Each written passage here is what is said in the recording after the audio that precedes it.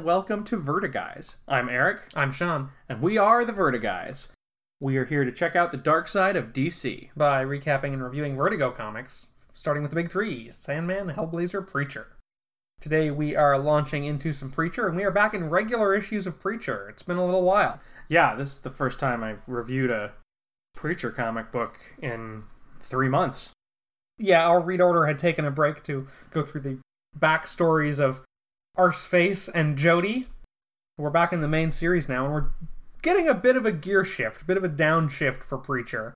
Almost a genre change, away from the sort of epic high Preacher of the War in the Sun, down to something rather different. And I think that Jesse actually explicitly makes that downshift comparison in this comic book that you just made. We're not going to see Cassidy and Tulip for a while. We're going to be in kind of a genre exercise here with Jesse as our sole lead character, if not the sole main character. Yeah, and the cover of Preacher number 41, it kind of looks like a Hardy Boys book. He's... Because he's about to stumble on something, Yeah, he's like stumbling through the woods at night, and we see a sign that says Salvation, Texas, population 1626. Not a lot of people.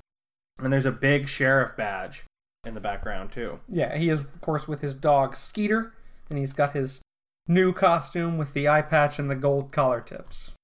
This is Preacher number 41, The Man from God Knows Where, written by Garth Ennis, art by Steve Dillon, colors by Pamela Rambeau, and a cover by Glenn Fabry.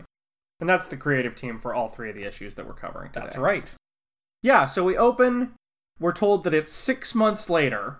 That is 6 months since Jesse stumbled upon Cassidy and Tulip, now apparently a couple in, was it Dallas?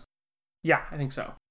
Yeah, since he saw them kissing and bailed out. And passed out, yeah. So we see a pier and a stormy sea. In the midst of a raging storm, we see Jesse walk out to the end of this dock. Comes a time, Skeeter, old boy, when you just plain run out of America. The next page is the title page. Jesse and Skeeter are looking out over a tumultuous ocean, and we get the title, The Man from God Knows Where. And we are going to come back to this scene in about 6 issues. Yeah, and then we cut back to 6 months earlier. Jesse, looking bummed out, is driving a white pickup truck, sort of an antique pickup truck, against a yellow sky. Yeah, in the opening scene, his hair had been cut short. Now it's long again, the way we remember it. So we start at the end of this story, and it sounds like a time skip until we jump back 6 months and are now going to cover the entire time skip. This is like the 4th and 5th Game of Thrones books, where the 4th and 5th Game of Thrones books cover a bunch of stuff that was kind of supposed to happen during a time skip, but Martin decided to skip the time skip and just write those stories. Jesse drives into Salvation, Texas. Population 1626. Same info, although the sign in this panel is much more modern than the sort of cheap wooden sign that Link would cut down that we saw on the cover. Right. He pulls up next to a place called Jody's Bar and Grill. Jodie. Yeah, not spelled the same way as the Jody that we know. And lets Skeeter out of the truck, and they go in. Coming. Woof! Thanks for covering that. Yeah. Jesse orders a Lone Star and a shot. Yeah, so he's looking pretty impressive. The way that he looks in this top panel here, he's sort of broad-shouldered and muscular. And my thought was, who sees a guy who looks like that with a fucking eye patch walk into a bar and decide, yeah, I'm gonna fuck with this dude? The adage is, you should see the other guy. If this guy has come out on top of a fight so bad that you lose an eye in it. Right. Okay, so this young guy starts making fun of him for the eye patch, saying he should have a parrot instead of a dog, because he's a pirate. I like Jesse's response here, though. Shouldn't you have a hand up your ass? Huh? I always heard Miss Piggy had a hand up her ass. And, it's funny, because this guy's friends try to stop him, too. They're like, dude, no! Yeah, they have better judgment. This guy gets in Jesse's face, Jesse grabs him by the back of the head, stops an inch short of slamming his face down on the bar. That could have been your face, but today's Christmas. He lets the guy go. The guy walks sheepishly back to his friends at the bar. Jesse gets an approving glance from an old man on the other side of the bar. Right? Huh. He was just lucky. Man, that guy could have kicked your ass clear across the state line. Jesse walks out of the bar, and he hears somebody shouting, "Hey, Cyclops!" But they are surprisingly not shouting at him, or at X-Man Scott Summers. No, instead they're shouting at a character we recognize. This is a grown-up version of Lori, Billy Bob's sister, who he planned on marrying. That's right, Jesse recognizes her. Lori? Comes up behind these four guys who are picking on her. The fuck do you want? Yeah, so he's encountered 2 sets of shitheads in 15 minutes. Salvation, Texas is not a great town. It's not a great town for judgment, certainly, as we smash cut to Jesse standing beside these 4 men, all clutching their bloody noses and injured bollocks. Right. Is it worth noting that they're all wearing identical coveralls as well? Yeah, that's a good point. That's going to come back. So far, Salvation, Texas has neither judgment, nor fighting capability, nor fashion. These 4 guys are all taking turns apologizing to Lori. Jesse has obviously just taught them a lesson. Right. He calls her by her name, and she asks if she knows him. Long time ago you did. Jesse Custer. Your brother Billy Bob's friend, when we were kids. She doesn't recognize him. I mean, you look completely different. You're like a new man. I mean, you were tall even then, well over 6 feet, and you were so good looking. And your eyes used to be brown, didn't they? She says as we get a close-up on Jesse's face with his deep brown eyes. And your hair, what happened to all that beautiful shiny black hair you had? He also has that still. Yeah, she doesn't recognize him. He immediately thinks it's the missing eye, and it turns out that's not it at all. Anyway, he gives her a ride home because he's a gentleman.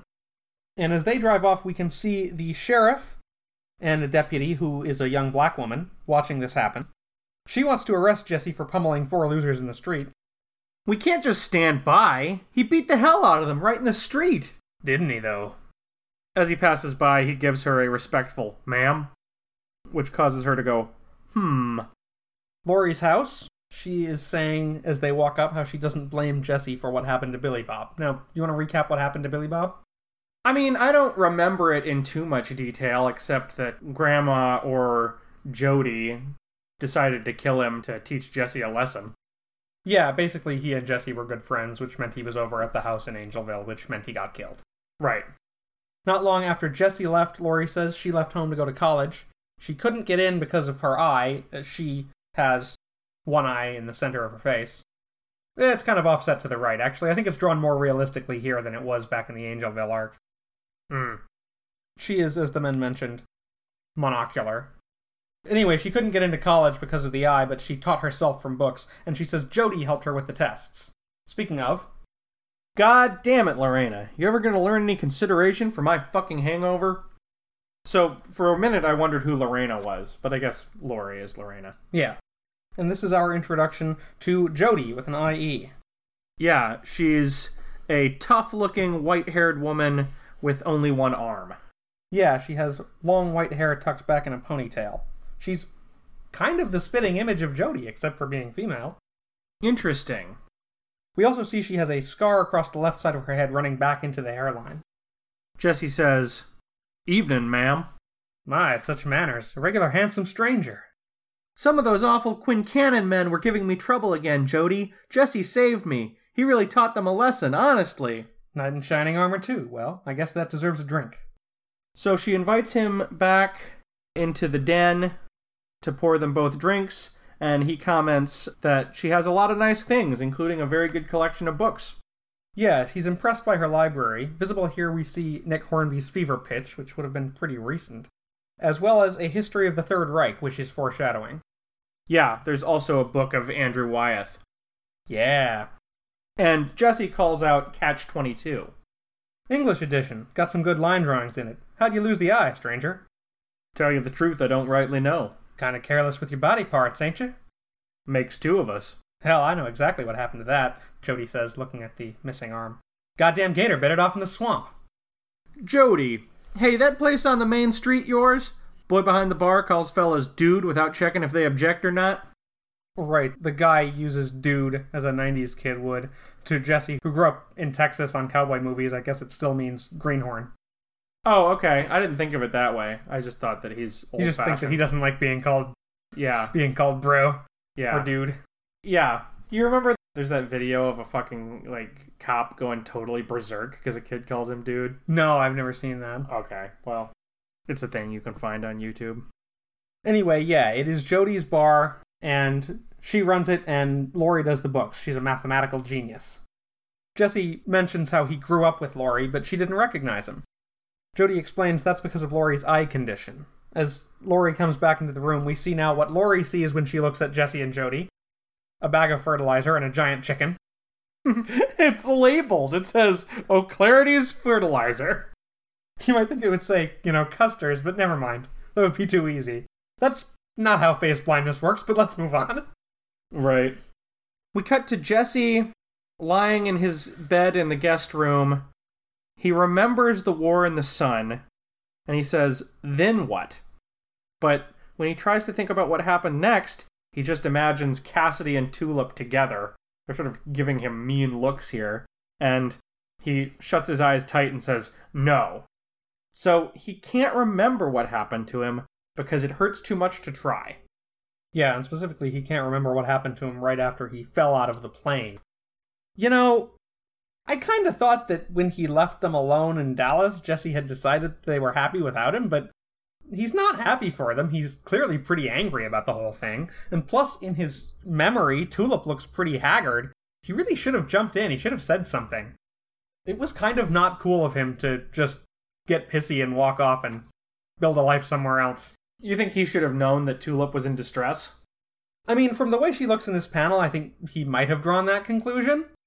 But in addition to that, he really should have just trusted her enough to ask her what was going on. Yeah, I don't know. He saw the two of them kissing. It's easy to take out of context. True. If he had witnessed any other, 4 seconds of their interactions, I think he might have known that something was off. But that's the point. Like, he showed up at exactly the wrong moment. Yeah, I guess. I mean, I don't really fault the comic for doing, third act of a romantic comedy misunderstanding, but I kind of fault Jesse for not being smarter than that.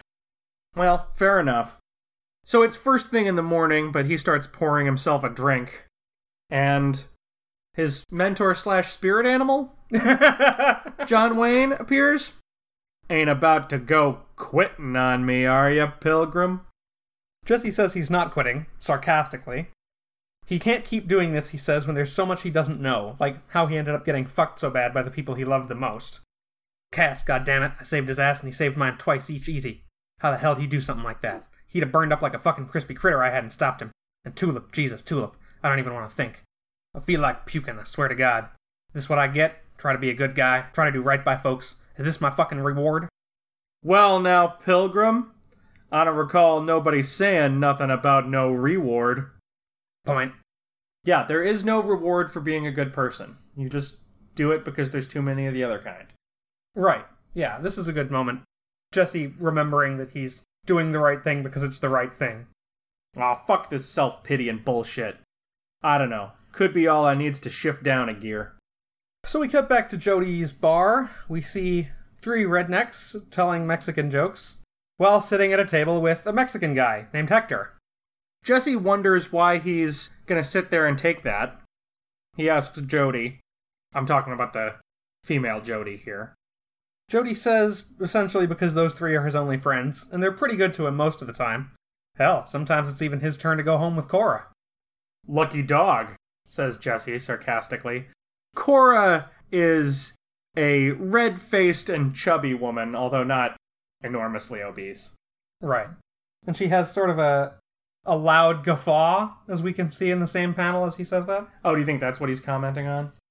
Yeah, I think that laugh is meant to be seen as unattractive here. I see. Okay. Jodi comments on Jesse's fuck communism lighter as he lights her cigarette, before adding, "This around here, that's progress. He was black, he wouldn't even be in here." She quickly clarifies that she allows black folks in her bar, of course, but they mostly keep to their own side of salvation, a place called John's Hollow.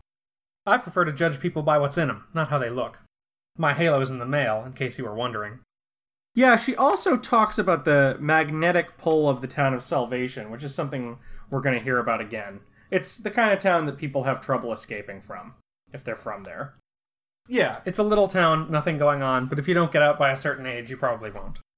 And then they talk about the Quincannon assholes. The fact that they're always coming into town and blowing off steam by wrecking shit and hassling people. That's gonna be pretty important. These are the guys who are picking on Lori, the meat factory workers that Jesse beat up yesterday. Meat factory sounds weird. It's a meat packing plant. Okay, fair enough. Meat factory? Is an automated facility that produces meat, okay? It converts animals into meat. Gross. I mean, we eat it, but... You don't want to see the sausage being made. No. Or the steaks. Goddamn worthless trash, picking on the girl like that. I should have stuck around and wailed on him some more.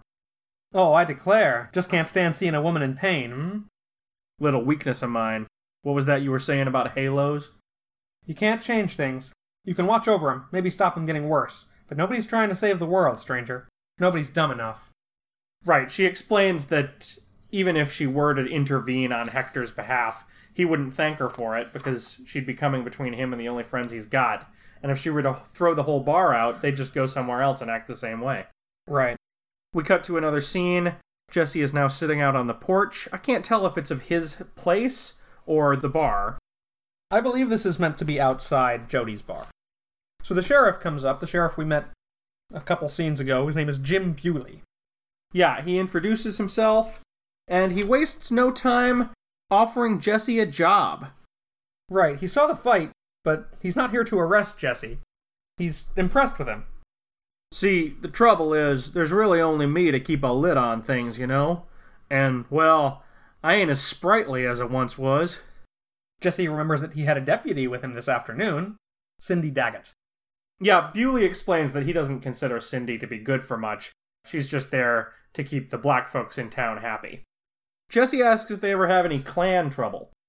Damn, no. We never had anything like that around here, not while I've been sheriff. I mean, in the old days, sure, but that's true of everywhere, ain't it? Let's be sure we're on the same page here, Mr. Custer. I'm talking about a little fart of a town and some bad boys need slapping down, and a sheriff could use some help doing it. Nothing more. So he asks if Jesse would be interested in being his deputy, and Jesse says, No, but I'll be your goddamn sheriff. And that brings us to the end of issue 41. Hey, it's your turn to talk, and that means you get the privilege of telling us about the cover of Preacher number 42. All right, Preacher number 42, The Meat Man Cometh. We have touched upon the credits, and we will now touch upon the cover by Glenn Fabry. Please don't talk about touching upon things. No touching, all right? Sorry, I still talk like I'm writing 400-level English papers. Okay, this is a short, bald man. This is Odin Quincannon, who we have not seen yet. He is standing in his boxers in a room full of hanging sides of meat. Indeed. And when I say in his boxers, he's also wearing rather nice leather shoes and... what are these called? Braces? Yeah, braces. The little sock suspenders. Right, little sock suspenders. This cross-gartering. So we open on the Quincannon meatpacking plant. We see workers in all stages of slaughtering and butchering animals. Yeah, a lot of the gory details of meat preparation. And we also see that they're just dumping blood straight into the river. Yeah.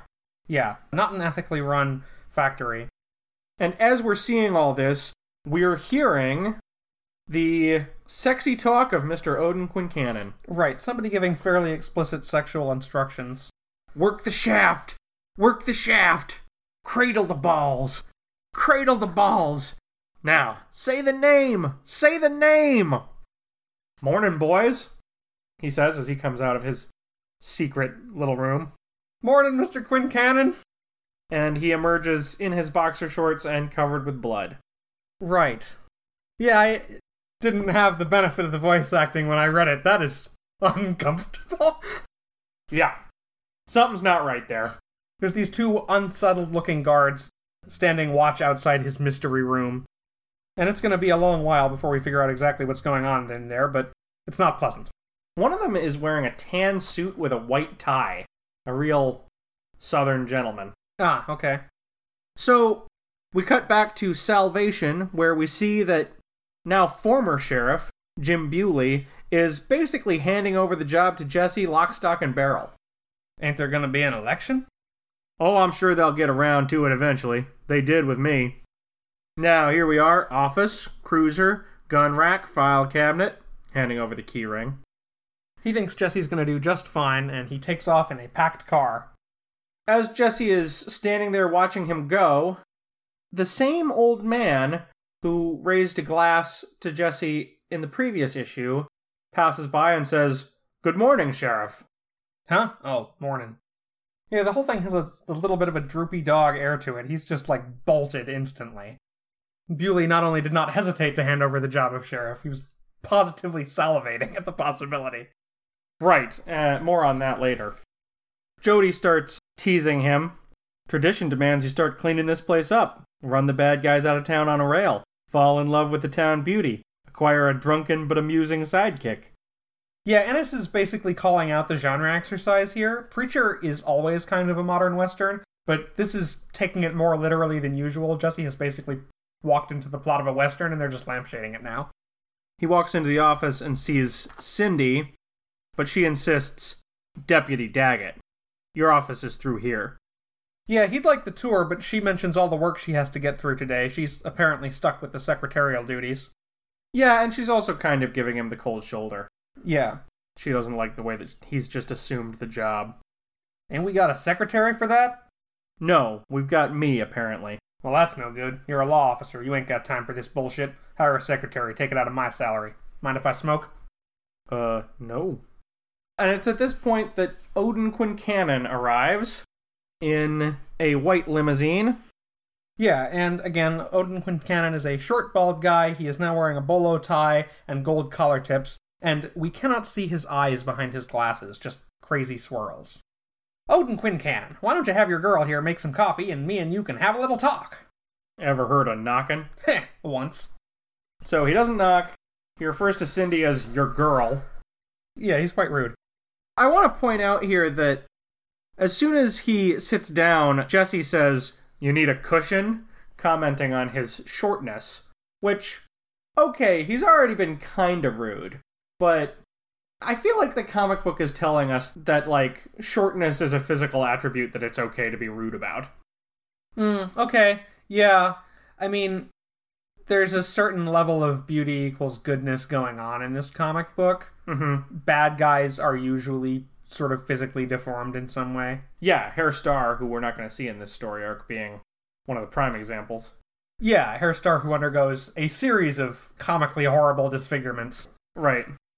Quincannon instructs Jesse on what the job of Salvation Sheriff means. Keep things quiet, look the other way when the meatpacking plant men get rowdy, or the plant ignores safety regulations, and as long as he does, he'll see Quincannon's generosity. We cut to Quincannon flying through the window. He doesn't seem to be really hurt, which wouldn't happen. It's really cartoonish. He's more than anything just humiliated. "Son of a bitch! He's 75 years old," says Quincannon's southern gentleman bodyguard. "That's okay. I hit young fucks too," Jesse says and punches him in the face. "What the fuck?" says the other bodyguard, pulling a gun. He aims it at Jesse. Jesse points out that the safety's on, unclear if he's telling the truth, but it distracts the guy long enough for Jesse to kick him in the pills and put his face through the car window. "Stop this at once!" At this point, a woman named Miss Oatlash steps in. She is Quincannon's lawyer. She's very pale, with a sort of a severe schoolmarm general dress and demeanor. She intends to make him face the legal consequences of this brawl, but Quincannon calls her off. "He's mine! Mine! And we're gonna do him my way!" "Sir, you really shouldn't say those things." "Shut up, damn you! Odin Quincannon says what he likes! You're fucking dead, Custer! You hear me?" Jesse tells them to get out. They're not welcome in Salvation anymore, and the law isn't for sale. I hate a fella talks about himself in the third person. Incidentally, just having been punched out the window, Quincannon has his glasses off, and we see his eyes on this page for possibly the only time. They're normal. Yeah. Unlike someone else I can think of, who we hardly ever see without glasses. Dun dun dun! Back in Jody's bar, Jesse compliments the cheeseburger. "Well, thank you. I do a pretty good Szechuan lobster stir-fry with chili sauce, too, but there's not a lot of call for that around here." "You're quite a worker yourself, aren't you, stranger? I saw what happened to Quincannon and his boys." Short, sharp shock. Gets him used to the new regime. Anyhow, they were nothing. I've had pukes like that on my days off from kicking ass. That's basically what this whole story arc is this day off from kicking ass. Mm-hmm. Do you mind me asking what the hell you think you're doing here exactly? Jesse explains about the job he has to do, how he needs to figure things out before he can get back to it. This town presents an opportunity for him to make himself useful while he figures that out. I see. And is this how you usually kill time, stranger? Wouldn't want folks thinking I was some kind of freeloader, now would I? And you can call me Jesse. Oh, I think I like stranger just fine. Now we cut to Jesse is out in the woods having target practice with Cindy. And they chat about Jim Bewley. He was a yes man, she says, paid off by Quincannon. Still, he kept the peace and he was lenient on first offenders. But there was something else about him that bothered her. I mean, even in John's Hollow, where I grew up, we'd drive over there and he'd do a real good job pouring oil on troubled waters, and then on the way home with me right beside him in the car, he'd say, "Maybe now them N-words will behave themselves." Only she didn't say N-words. So, what was his deal with Quincannon exactly? Just to ignore the plant workers when they cause trouble in town, which they do plenty of. Make sure they don't have to go to court. They ain't even local. They moved down from Houston, most of them. All Bewley had to do was look the other way, which was good, because that's all folks in Salvation ever do, really. She explains, as we've heard before, that this is the kind of place, if you ain't left by the time you're 25, you're stuck. If you let yourself get stuck, you're probably the kind of person who will look the other way if it makes life easier on you. That include you, Deputy Daggett? Oh, you can call me Cindy, if you like. So he's impressed her enough in the last few pages that she's now willing to let him use her first name. Yeah, and Jesse didn't move past Deputy Daggett without her permission. They talk a bit about the practice that they're doing. She apparently practices with her gun a lot, yet when Jesse tries, his grouping is even tighter. Oh, you're right. His grouping is even tighter. I thought he missed it entirely because he has only one eye. And those were her bullet holes, but no. Yeah, even with one eye. Most of his shots are dead center. Jesus Christ, who the hell taught you to shoot? Sadistic man I used to know. Long story. Have we ever really seen Jesse use a gun? No, we really don't. Yeah. Well, he mostly fights people with his fists, and I thought now that he had one eye, that would be, like, exclusively what he did. But no, apparently he can still use a gun. Yeah, his depth perception doesn't seem to have been significantly impaired. At the meatpacking plant, Quincannon is explaining his theory to Miss Oatlash about how all this is Jim Bewley's fault. Little pig fucker went and grew himself a conscience, that's what he did. Old Odin never should have trusted that cocksucker, no sir. Wouldn't look you in the eyes. See that? How he wouldn't ever look you in the eyes? Quincannon, whose eyes cannot be seen, hates a fellow who won't look you in the eye. Interesting, yeah. He says that Bewley couldn't turn down all the money he was giving him, but because he grew a conscience, he found someone who would. Right. He asks Miss Oatlash to investigate Jesse Custer, while he picks up the phone to deal with Bewley himself. Meanwhile, at Laurie and Jody's house, Jesse is moving out. Yeah, he's planning to stay in the back room of the sheriff's office for a while. But he asks Laurie, what's Jody's story? She hasn't had it easy, I'll tell you that. When I met her, she'd only just gotten out of a mental institution. She told me she was found in the swamps years ago, a little bit east of here. She'd lost her arm and she was raving, completely crazy. All she knew was her name. She was shouting it over and over. Jody, Jody, Jody. She doesn't know what happened before that, or much after it either. She's got all these gaps. She still forgets things. I think that's why she was in the institution. Jesse comments that you can tell she's smart, sophisticated, came from an education. Something just doesn't add up. Laurie says she likes Jesse, though. Even though she'd never say so, she keeps up a tough front. East of here, you said. He's starting to put it together. Outside of town. Night. The sheriff's deputy pulls over Jim Bewley and shoots him dead through the car window. Before reporting to someone that it's done, sir. So yeah, Bewley just got assassinated. This is important because Quincannon hadn't really done anything villainous yet. He just showed up and announced he would be the villain. Yeah, I guess that's true. This is really the first time we see him cross the moral event horizon. You know, we saw his guys be jerks picking on Laurie, and he wants the sheriff to look the other way. That's corrupt and jerk behavior, and definitely not cool, but it's not exactly evil. This is the first really horrifically evil thing that he's done. Right. Back at Jody's Bar and Grill, Jesse's there after hours. Jody is talking about how nobody ever stood up to that little nose-pick Quincannon before, much less threw him through a window. I hope you remember what I said about saving the world. But Jesse isn't replying. He's just staring at her. What are you... He stands up, leans in close. Yeah, it's a full-page splash of the two of them, as he looks at her intently and asks, Mom? And that's the end of that issue. Oh, man. That was a bombshell. I guess he ended up in the right town after all. A fortuitous coincidence, although, as they sort of implied, they're not actually that far from Angelville. Now, as we remember from his origin story, Jesse's mom came from this horrible place, Angelville. She was raised by an evil super Christian family there, and every time she tried to get away, they would drag her back. Well, once Jessie was born, they basically considered her purpose fulfilled, and when she crossed them one more time, they had her dragged out in the swamp and shot. Exactly. This is the first time we're hearing that Christina Langell is still alive. Preacher number 43, Christina's World. That is the name of a painting by Andrew Wyeth. We mentioned it on the podcast before when Jesse found it in the Museum of Modern Art in New York. And the cover of this issue is an homage, a sort of preacher-fied version of that painting. Yeah, a woman, Christina, seen from the back, sitting some ways away from a sort of magnificent Southern Gothic old house, with the addition of burnt crosses visible on the lawn and Grandma Jody and TC on the porch. TC had a comic book come out this week. What? Top Cat. There was a new Top Cat comic book this week. Yeah, I tell you, I'd much rather be reading about Top Cat than that guy. I think it was Superman Top Cat. Okay. We open in flashback on the swamp on the border between Louisiana and Texas. What about Jesse? Young Christina is asking.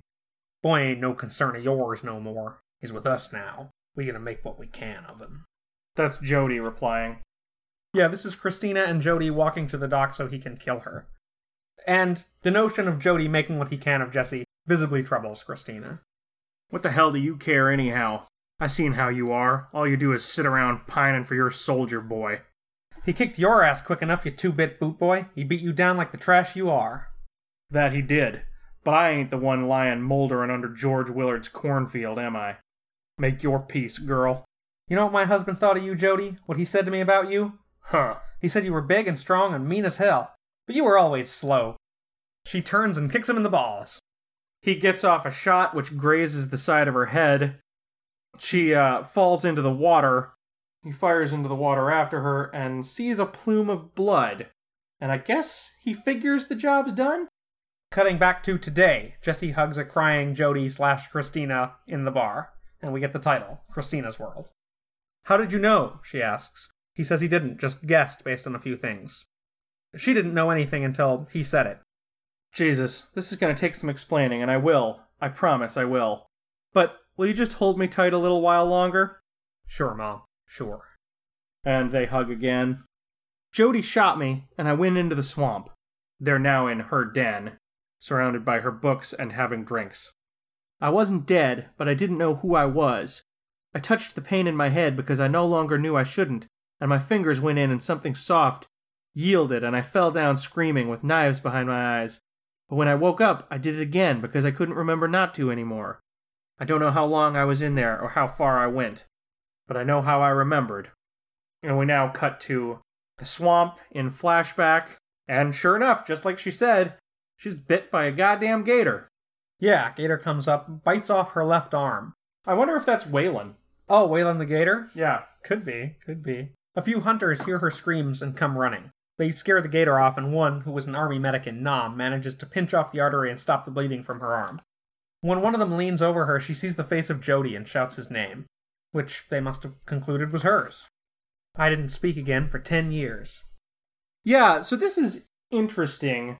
The way that her story involves, good men, I think is interesting. It's an example of, the good side of traditional masculinity. Right, yeah, these guys reacted instantly when they thought somebody needed help, and they had the skills to do it. Yeah, and as a matter of fact, one of them had the skills because he fought in Nam. Right. They got her to a hospital, and she ended up in a hospital where no one knew who she was, and eventually ended up in a mental institution.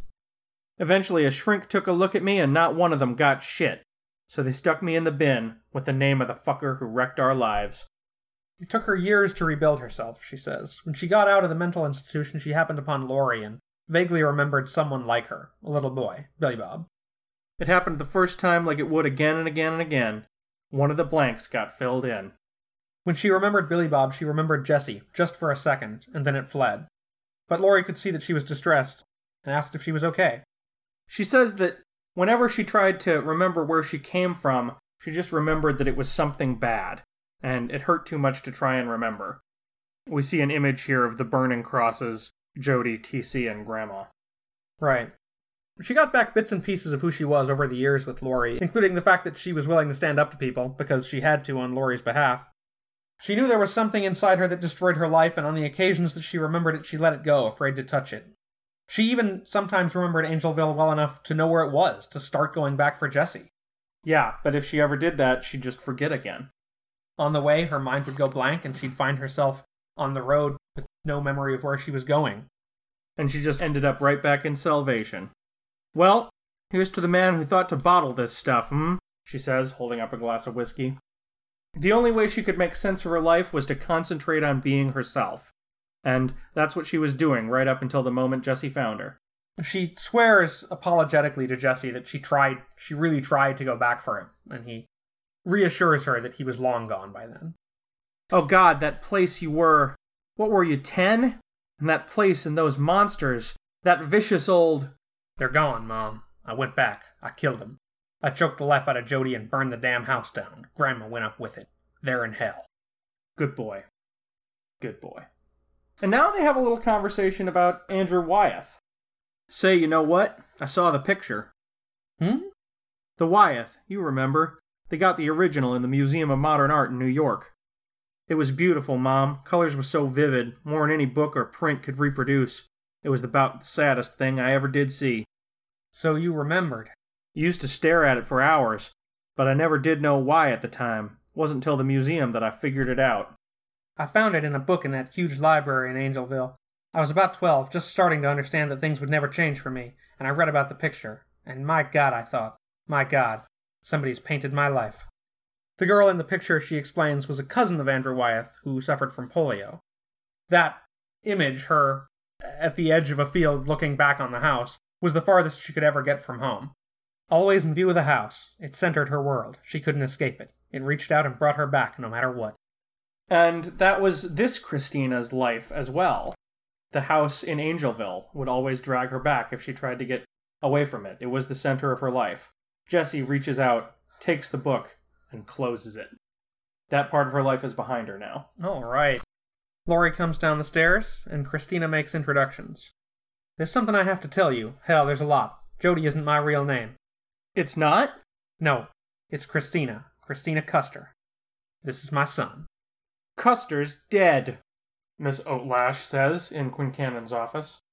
Right, she has discovered that Jessie's death has been faked for him by Detective John Toole way back in, Preacher number 7. Well, she doesn't know it's faked. She just knows that he's officially dead. I guess she knows it's fake because they saw him. They know it's fake because he's alive. Well, but they don't know that somebody faked his death. Jessie might have assumed the identity of a dead man. That is true. That is a possibility. She recites a bunch of events that we already know about: the church fire in Anvil, the massacre of deputies by the Saint of Killers, although people have blamed Jessie for that, and the massacre at a trucker bar. Custer's body, she says, was pulled out of a river in New York City. At this point, Quincannon goes on a bit of a tangential gripe. Where'd you get this here information, anyhow? Yeah, he doesn't approve of her getting information from a contact who went to Yale with her. He doesn't need some fancy education, he says. He got where he is all by himself on hard work alone. We didn't attend law school together, sir. We used to commit acts of extreme sexual deviancy together in a motel room in Austin. That's where I know him from. Oh, well... So Custer's officially dead, huh? Got no kin, no past worth talking about? Well, I guess there ain't nobody gonna miss him then, is there? Jessie and Jody are now continuing their conversation on the front steps of Jody's bar. She's gonna keep the sign even though she's changing her name. They ask each other what's next. Jessie says he's not leaving town until he settles this thing with Quincannon. Nobody's talking about Bewley's death. I guess it was far enough outside of town that they don't know about it. Yeah, and the old guy who keeps waving at Jessie shows up. We find out that his name is Gunther. Right, and he and Jody seem to be getting on fairly well, friends at least. He lives on Hollow Road, German originally, but he's been here as long as anyone can remember. Must be pushing 70 by now. Still looks pretty frisky to me, though. Mom! What? Well, I mean, you know. No what? Look, you can't talk about stuff like that with... Oh, what? I've got to clean up my act now? I'm your mom? This is a pretty good panel of them both smiling bemusedly and looking in different directions. Finding a rapport between them. Jesse's sitting on the porch by himself when Gunther leaves the bar. Time to go home, I think. Oh, okay, that's a strong accent. I guess I always thought of him as completely gone native, but that works too. Well, if he moved from Germany to the United States after his teens, he would keep his accent for life, I think. Okay. Jesse asks when Gunther came over. After the war? More or less, yes. As a matter of fact, perhaps you had better arrest me. I came here to spy for the Nazis in World War II. No, seriously. Good night, Sheriff Custer. And that is the end of the issue. Kind of a weird aberration of an issue. We got this serious, heartfelt flashback story, more of a piece with Angelville and the Good Old Boys, in the middle of the Western pastiche Salvation arc. And the flashback doesn't fill the issue, so there are these quick check-ins with other ongoing plots. Very Netflix. Yeah, well, like we've often said of this book, it would be hard to read out of context. Single issues often don't do much on their own. Yeah, it's definitely a serialized story. And I think finding Christina gives a bit of a heart to this story. It gives Jesse a reason to stay and a reason to care. Yeah. It's interesting because, Jesse is thinking bitterly about how he's tried his best to be a good person, and his reward was that his two best friends, Cassidy and Tulip, betrayed him.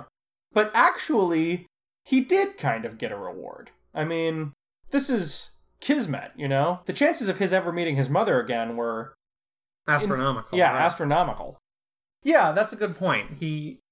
At his lowest ebb, he finds something he thought he had lost permanently, and it contributes to giving him the heart to keep going on. Yeah. Yeah, this is a really touching couple of issues. But at the same time, we get plenty of action. Jesse's beating up Quincannon boys. His mom fighting Jody and escaping with her life, barely. Yeah. What do you think of Quincannon? Well, like you said, Quincannon as a villain has a little bit of the ugly equals evil thing going on. Yeah. Yeah, I mean, he's short and physically ineffectual, which is played as a sort of shorthand for him being a petty tyrant. Right. Yeah, which is fine, Nobody likes petty tyrants. He also has weird sexual proclivities, so once again we see that in a villainous context in Preacher. Yeah, once again, we've mentioned before, the series isn't exactly... kink-shamey? Oh, the series is super kink-shamey. Oh, okay. I was going to say it's not literally sexually exclusionary with regard to, gay and bi and trans people. It does, however, tend to portray the main character's straightforward heterosexual true love as the real thing, and other more niche behaviors as kind of weird and gross. Yeah. Tulip does handcuff Jesse that one time, but that wasn't really for sex. Didn't actually have sex, she just... That was for revenge. Yeah. But yeah, the other thing about Quincannon, and this isn't so much in this issue as in the second half of the story arc, is that he presents us with a racist villain. And gives Garth Ennis a chance to kind of write about racism. Yeah, that's a good point. But more on that in our next Preacher episode. Well, now it's time for a segment I like to call Hey Sean, read this! Where I blindside Sean with a more recent Vertigo comic. This week, Sean is reading Joe the Barbarian by Grant Morrison and Sean Murphy. Is this brand new? No, this came out in 2010. Okay, so Sean just finished reading Joe the Barbarian #1, published by Vertigo in 2010, and before we started recording, he said, Okay. Listen, Billy Pilgrim has come unstuck in time. Yeah. Okay. First of all, I want to say that this comic book is about 50% Mass Effect 2 ad. It's got a sequence of character ads on alternating pages.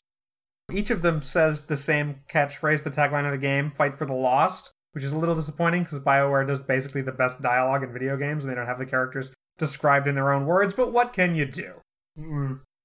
Best part of the comic, really. That's being pretty mean. I wasn't even going to be that mean. No, I'm not. It's Grant Morrison, and I wasn't going to be that mean. I'm not being that mean. What did you think? It's weird, and I don't know where it's going. Okay. Well, why don't you tell the folks what happens a little bit? Yeah, okay. There's this kid, Joe, and he likes to draw. We see him drawing some kind of a future knight that looks cool. And he's driving with his mom, and he really doesn't get along with her at all. And he insists that he has a class trip to the Veterans Hospital. No, it's not a hospital. They've already failed. They've already fucked up on that account pretty sorely. It's a graveyard. He has a class trip to the Veterans Cemetery, and he does not actually have a class trip. He just wants to visit his dad's grave and be mad at his dad for dying and putting him in this situation. Right. And then he is bullied by bullies, and then a nice girl is nice to him. One of the bullies kicks his notebook out of his hand and says, "Ha!" Right. Which is probably the way that you would bully, Jughead. Or you could make fun of him for being a werewolf. Oh, yeah, that's a whole other thing. That's a whole other animal. He goes home and he lives in this big, scary old house, which he seems to live in by himself. Hard to say. I mean, I guess he must live with his mom, because that's what he's grouchy about. But... I assumed his mom lived there. Yeah, but we don't see her. We don't seem to see, her space in the house. He passes by a door into a dark, scary part of the house. Yeah. That could become important at some point. He goes all the way up to the attic, which is, I guess, where he lives. And he has a pet mouse, Jack. And there's a bunch of toys lined up here. Including Batman and Superman. Right. This is a DC comic. DC, published. Yeah. He seems to like the house, even though he doesn't like his mom. Yes. He says, "Why should I have to live anywhere if it's not here?" So he goes to sleep, and he says very, very pointedly, "This is my room, this is my house, my house." As if he's trying to reassure himself of reality. Oh, I should probably mention, because this might be important, that his mom told him he had some candy in his bag and made damn sure he better eat that candy. Yeah, what was that about? Yeah, I wonder if the candy is actually like the drugs that make him hallucinate the rest of the story because they're in a cult or something. Oh, okay. Could be. So, reality warps around him and he finds himself in a fantasy realm, and it looks pretty cool. He does not think it's good that he's in a fantasy realm, though. He wakes up in his room, and he wonders how long he's been away, and he writes the note, "Danger, Hypo." Hypo is the title of the first issue, but I still don't know what it means. Okay. Right now, he's sort of back in the fantasy world, and all of these people are coming toward him, and it's the night that he drew. And he says some stuff which is kind of amazing here. "Deathcoats came. Playtown burns from Teddy Bear Alley to Starbase Heights, and the drains are choked with guts and stuffing." Yeah, which is like taking itself very seriously, but also kind of childish, kind of the way that children play with toys. Right. Right, and then we see this double-page spread of all of his toys have apparently come to him for help. They are clearly action figures. At the same time, they are also clearly alive and people, and this fairy tale's on a one-way trip to hell. Batman is visible here. The Grey Ghost is with him. Those two go together well. Yeah. And at this point, Joe finds himself in his room again, except he's surrounded by his toys, and they do really seem to have walked up to him. And that's the end of the issue. Yeah. So that's weird shit. It's a pretty strange one. It's definitely not holding your hand, but it's not as surrealistically weird, as deliberately inaccessible as some other Grant Morrison series that we've talked about. You might be thinking of The Filth. Yeah. Yeah. It's unclear whether it's about an over-imaginative kid or a kid who's on drugs for some plotty reason, or whether real toys, live or toys, actual magic. Yeah, have something to do with the story. It's sort of here. a dark and twisted Toy Story. Yeah. Why is it called Joe the Barbarian? Yeah, I don't know. Maybe when he goes to Fantasy World, he'll become a powerful barbarian at some point. That's kind of a fantasy trope. It's interesting that this is the second Grant Morrison comic book that I'm aware of that the title is a play on Conan. Because Grant Morrison also writes The Savage Sword of Jesus Christ. I had never heard that title before, but yeah. This comic book devotes a lot of space to just art. We got a lot of pages with no text at all. Yeah. Sean Murphy's art is really good, but it's kind of underexplained because of that, I think. Yeah, that's right. There's a lot going on in terms of visual storytelling. And as I said, it's not holding your hand. And I gotta wonder if the stuff that seems to be going on with like his school life, his classmates, is just there to set up that he has kind of a shitty life, or if that's actually going to become part of the story. Because it seems like it was done with such a deliberately shallow archetypal touch that we can't really be meant to care about those characters. Right. Yeah. Every story about kids in school has to have this bullying scene. Yeah. Yeah. The scenes when he gets to the fantasy world and finds out that like his toys or his figures of imaginary playtime, which may or may not be the same thing, need help, reminded me an awful lot of A Game of You. The Sandman story. Yes. Yeah, it's like this is the world of his imagination, but it has gone wrong in the time that he's been away from it, and now it needs help to be set back on the right course. That's very much the tone and texture of A Game of You. Also reminds me of the Toyland arc in Fables, but in more of a shallow way, I guess. Okay, yeah, I don't know that Fables reference. Mm-hmm. What did you think was the best part of this issue? I thought the 2-page spread when all of the toys came to him for help was really well done. A lot of recognizable characters, a lot of less recognizable, but also just kind of archetypal characters. And I thought a good job was done by Sean Murphy, making them look, again, both like action figures and alive and vital. Right. Do you think you're going to read any more Joe the Barbarian? I'm not sorely tempted to. Well, all right. So, we've covered Preacher, issues 41 through 43. We've covered Joe the Barbarian, number 1. Have we covered what they should look for next week? In our next Preacher episode, Jesse lays down Custer's Law. But first, join us next week as Sandman reaches the Inn at World's End. Vertiguys is written and hosted by me and Sean. Our music is by Kelly Joyce Fielder. Sean produces the show. I handle social media. If you like our show, you should check out our website. That's vertiguys.blueberry.com, BLUBRRY. We've got lots more episodes, plus show notes on every episode. Hey, we would love to hear your thoughts and questions, so we really hope you want to reach us by sending us an email at vertiguys@gmail.com. You can reach me on Twitter at Vertiguys. Or me at BlankCastSean. And we also have a Facebook page, facebook.com/vertiguys. If you want to leave us a review on iTunes or Apple Podcasts or anywhere else, we would appreciate that very much. Help spread the word, tell a friend. But as always, thanks for listening. Thanks, everybody.